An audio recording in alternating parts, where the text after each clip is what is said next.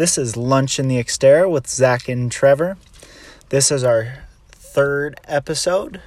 Today we're going to be talking about Fords, Chevys, and Dodges. Yeah.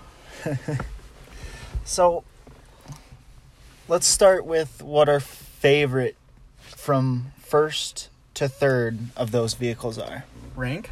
Yeah. I like where Ford's going with their trucks more, so I'm going to go Ford in first. Chevy, they're pretty much staying the same. I like the drivetrain reliability more, but still Chevy's in second because they're not really doing much in my head with their trucks. As for Ford, they're coming out with the Ford Ranger Raptor, which is bad butt. And then Dodge is in third. I don't have any dirt against Dodge, but you know. Yeah. I'm the same way entirely. I have no dirt against any of the companies, but I would go Ford, Chevy, Dodge as well. Dodge just because it's a little less known. I know Dodge well. There's also the Toyota. Toyota makes a decent truck, actually. The little half tons, I think they are. Yeah, the Tundra and then the Tacoma. The Tundra, the Tacomas especially, I like those a lot. They're very nice vehicles. They look nice, but they don't really do much. They can only tow 5,000 pounds. Yeah, see, that's the thing with Toyota. That's why it wasn't like a featured part on this podcast, just because they really don't have that strength to them. They're just kind of a lesser... I don't want to say they're a lesser truck. It's just that they're not made to do what the others are. But I'll give it to them. They are a pretty sexy looking truck. Yes, it is a very, very pretty truck. And Fords are at the top of my list, especially because of the way they look and the company's history.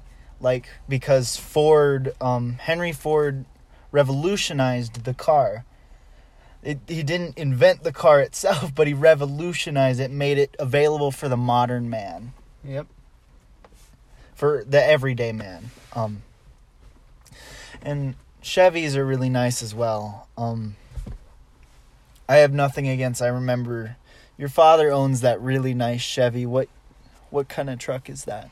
It is a 2015 Chevrolet Silverado. It has the trailer towing package. It has basic seats, but they're heated seats. And it's pretty nice inside. Premium sound system. I think most cars nowadays come with heated seats, don't they? Most of them. Yeah, most of them in South Dakota.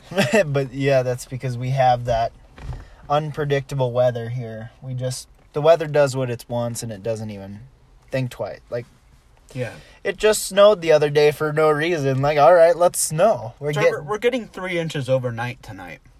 Oh, God. Oh, yeah. We have to actually, go straight home fun, though. And cover up the snowmobiles. Oh, crap. But regardless, that'll be fun. Yep. Messing around in the snow is always fun. Heck yeah.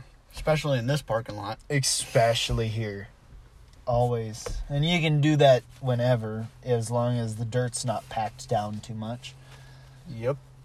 But that's really hard on your tires. That reminds me, I need to do the sway bar on the Honda. Yep. So, what's your favorite Ford truck, Trevor? My favorite Ford truck is the F650. Like, not like the 650s that are built, like they're custom ordered. They are huge. They are 6-door trucks. Wow. They've got 6 doors, so they're awesomeness. They're huge. I don't remember the towing capacity, but they're gigantic. Oh, I'm sure. But if, like an average one, it would just be the simple F-150,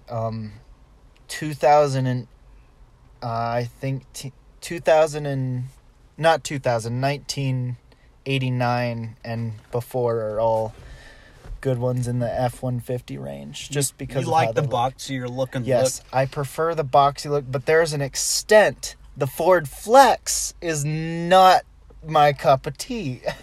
Oh, yeah. Not at all. Like Jeeps, I have no problem with Jeeps. I like Jeeps a lot too. They go. And that's the thing. I do have a preference on vehicles, or I have a personal preference towards working on the Hondas. They're just a little easier. Oh, and the older vehicles are way easier than anything. You go older, you get easier. But Hondas in general, I just have a preference to working on. They're just easier to work on. Fords can get a little odd. Like, with their new EcoBoost engine now. Oh, yeah. And I remember when we were working on the Escape, we had so much trouble. We had to take off the intake manifold. Just to get to the rear cylinders. Just to get there. Have you ever heard of that? Like, no, it's usually just you take off, like on my Honda, it's an inline 4 and it goes horizontally across the engine. All you have to do is undo a few bolts and you can take off the wiring harness for the coils, and then you can just pop the coils right out.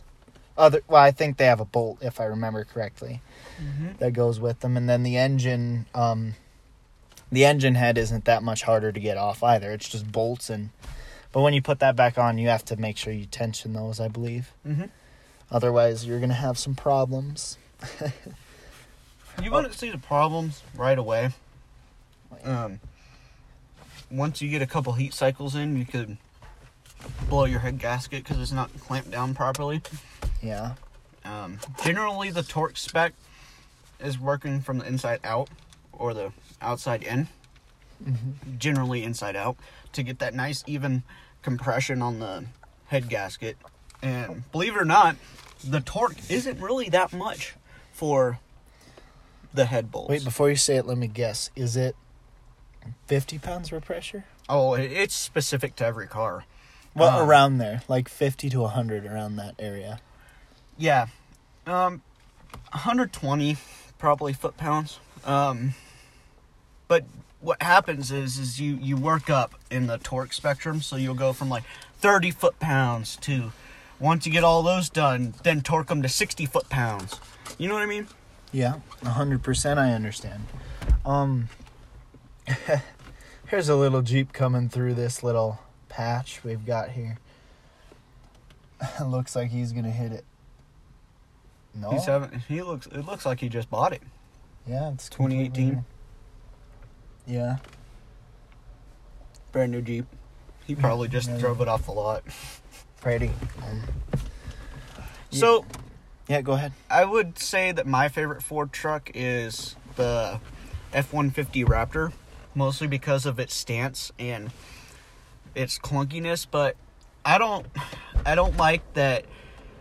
If you were to go down a trail in the F-150 Raptor, it's not that very versatile when it comes to like driving through the woods or on four-wheeler trails or crap like that. Whereas in, like, let's say if you were to get, when they come out in the US, the Ranger Raptor, those are smaller, more compact, and you can fit down more trails than the F-150 Raptor, because F-150 Raptor is a huge truck. Yeah, F-150s can get pretty sizable.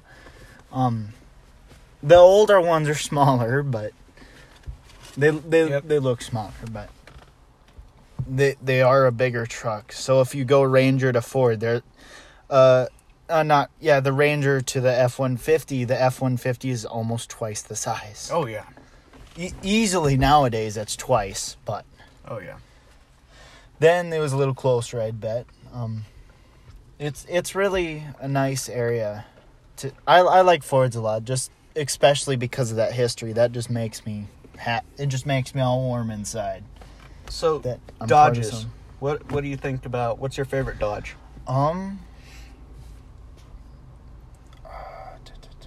Dodge Ram, same thing. Dodge. I don't know too much about Dodge, actually. I know there's an older Dodge that they make. I like that a lot. I don't remember what it's called. No, I don't have a clue. It was a Dodge my grandfather owned. It was just perfect. It was an old stick shift, just the right amount of boxiness, just the right amount of roundness. It was an amazing little truck. Yep. Trevor thought about buying a big black Dodge that was lifted and a dually and... Oh yeah, the Dodge Cummins. I really did think about that, but and the tire spikes on that. Remember? Oh yeah, remember the tires? No, I would never want to deal with those tire spikes when I had to take off the wheels. I wouldn't even want to. There's like what it would take to jack that thing up. Like you'd have to have something that could go really high up and then jack it. Oh, yeah, to freaking replace the wheels or do anything with the tie rods or suspension, yeah. It'd just be hell. It'd just be so difficult. I mean, even with our jack, the Xtera's only lifted 2.5 inches, right? Yeah. And 3 inches in the back, 2.5 in the front.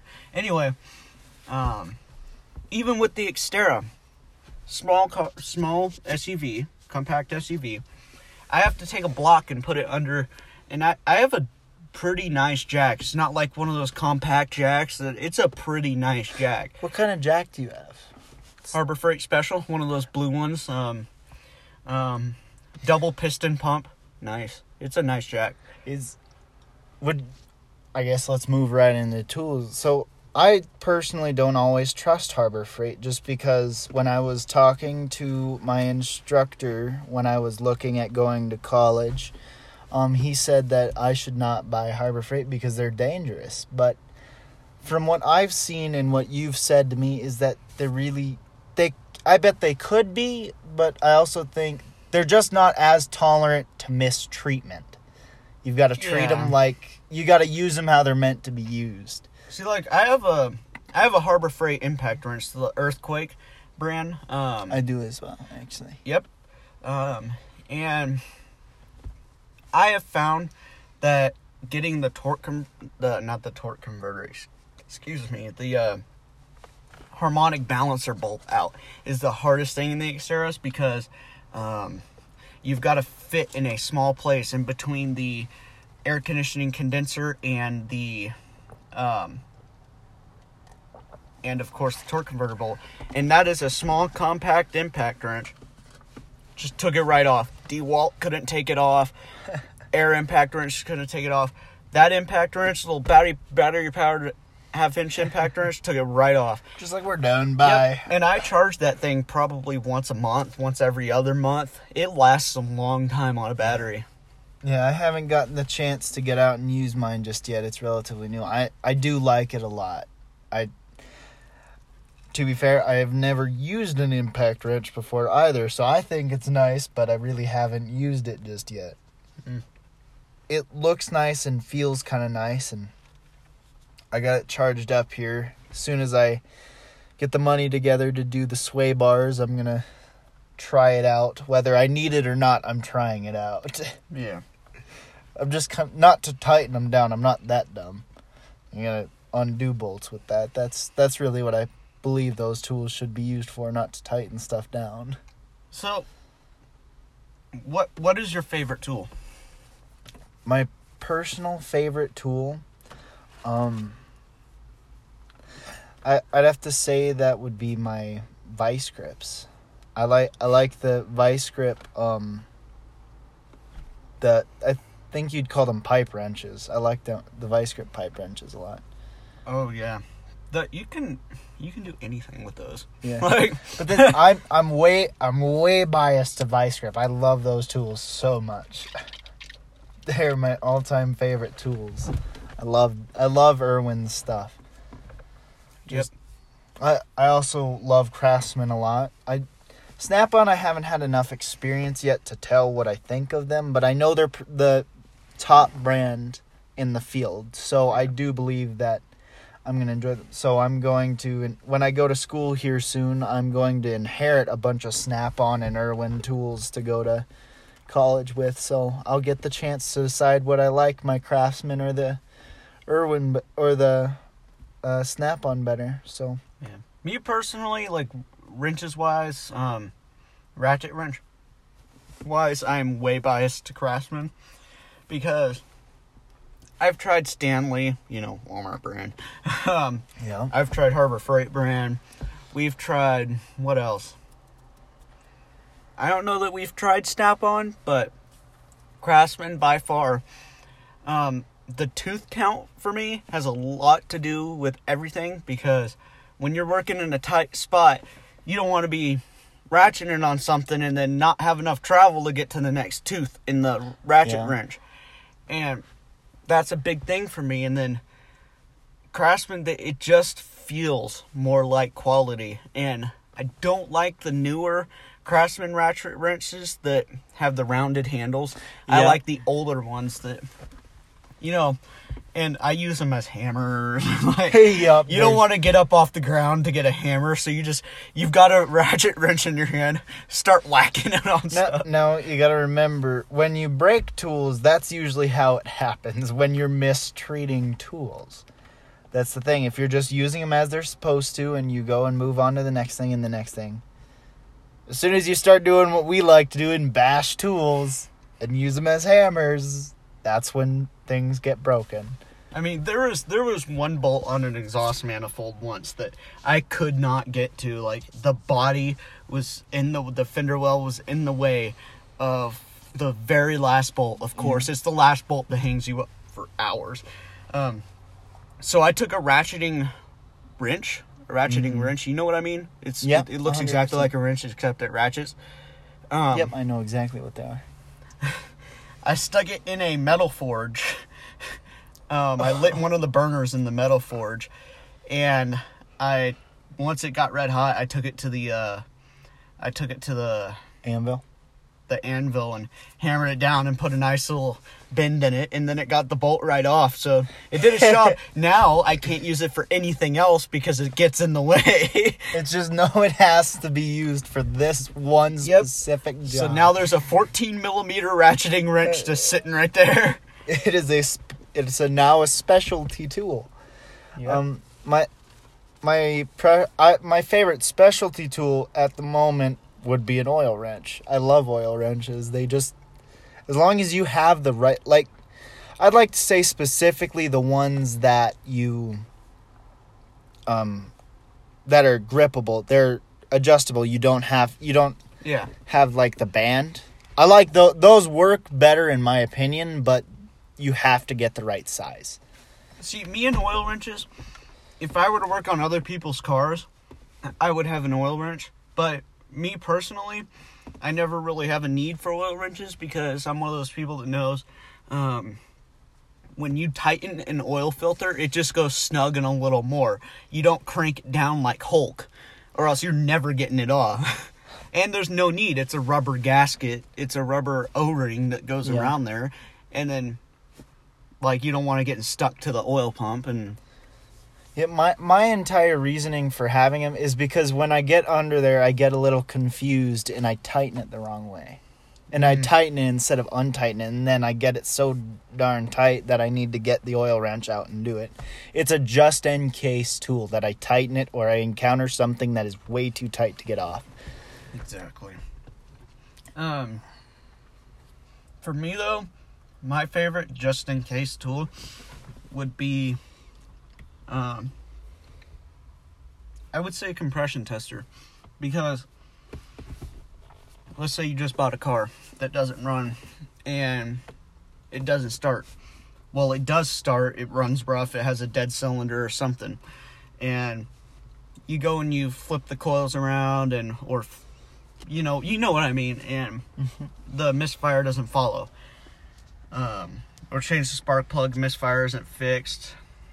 Change the injector, misfire isn't fixed. If you can get a compression tester on there, it just it makes you so much more comfortable if you can see the compression is good. Like, you know you're not wasting your time on this motor.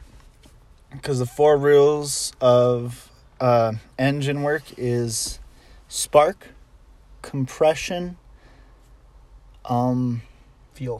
fuel, and the last one was oxygen.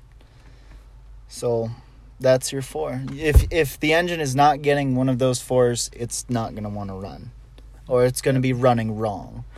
Yeah, like the Xterra for years, the first rebuild, we had a cylinder slightly out of round, so it wasn't getting quite as much compression as it should have on cylinder 6. So it had a misfire at idle on cylinder 6.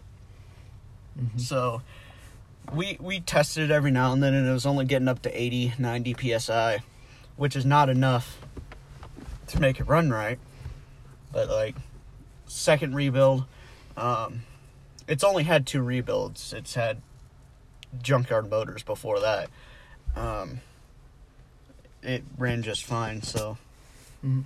Well, we're running out of time here. Lunch is almost over, so we ought to be heading back to school. Yep, we're late. We're getting there.